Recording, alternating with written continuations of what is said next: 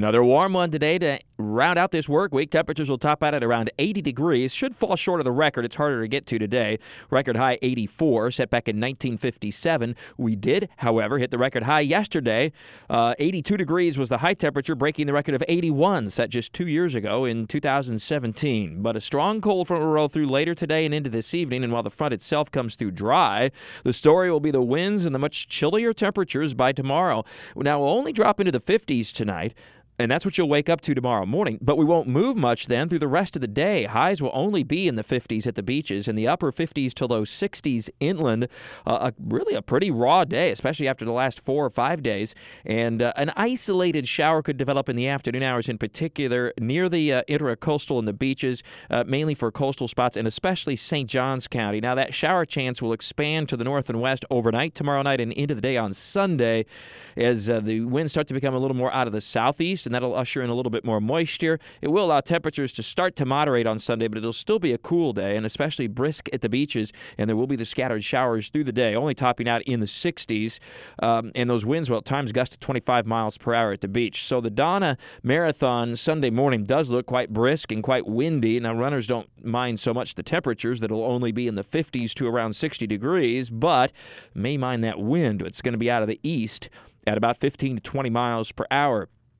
And then as we get into Monday and Tuesday, yet another warming trend will push temperatures well above average. We'll be into the mid to upper 70s by Monday and Tuesday. Still a lingering shower Monday, but a pretty dry day overall. And then showers start to increase late Tuesday into Tuesday night as the next cold front approaches. All the while, the northern U.S. is stuck in a rut when it comes to winter time. But once again, we're not seeing much of what we call meridional flow from north to south. In other words, it dives down that colder air into the central U.S., but then it gets pushed off to the east. So that's helping us. We only get these glancing blows like we're going to get tomorrow, and then pretty quickly we warm up again. And I still have no freezes in the first alert forecast for at least the next 7 to 9 days, which will push us into the middle of February before we know it, which is about our average last freeze, at least in the metro area and south of Jacksonville. Of course, we are battling pollen, and there's no end in sight. It happens every year, folks. It's not any thicker than any other year. It's what it is, but it is early this year, and it is still primarily pine pollen, which is that yellow powder and dust. If you're not allergic to it, at least is a nuisance as far as your vehicles go, and you can see it all over the streets and the sidewalks and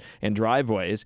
Oak pollen has a little bit more of a greenish yellow color to it, and that still hasn't started yet, but should soon. As soon as the oak leaves, fresh and new oak leaves start to push out, that's the start of the oak pollen, and that shouldn't be too long now, as that'll be underway too, and it's kind of a double whammy. But with it starting so early, we will have a little bit earlier end to the oak pollen, at least the way it would appear, to the overall pollen season by the middle and end of March. And there are other, of course, plants that are blooming that produce pollen as well this time of year. Now, as you head through the weekend, once again, the headlines are it'll be much chillier tomorrow with gusty winds, very rough at the beaches. Not a beach weekend, particularly tomorrow. Very high rip current risk. Best advice would be to stay out of the water, which still is only in the upper 50s anyway. Winds will gust to 30 and 35 miles per hour at the beaches tomorrow, 20 and 25 mile per hour wind gusts inland. And while it'll still be breezy, it won't be quite as windy Sunday, but it certainly won't be picnic either when it comes to winds, especially at the beaches. So best advice throughout the weekend is to stay out of the ocean. And then we'll be dealing with temperatures that start to moderate a bit on Sunday, but also with some scattered showers, and then much warmer for early next week. Have a great and safe weekend with all your weather all the time. I'm Chief Meteorologist Mike Burrish from the CBS 47 and Fox 30 Action News Jack's First Alert Weather Center for News 104.5 WOKV.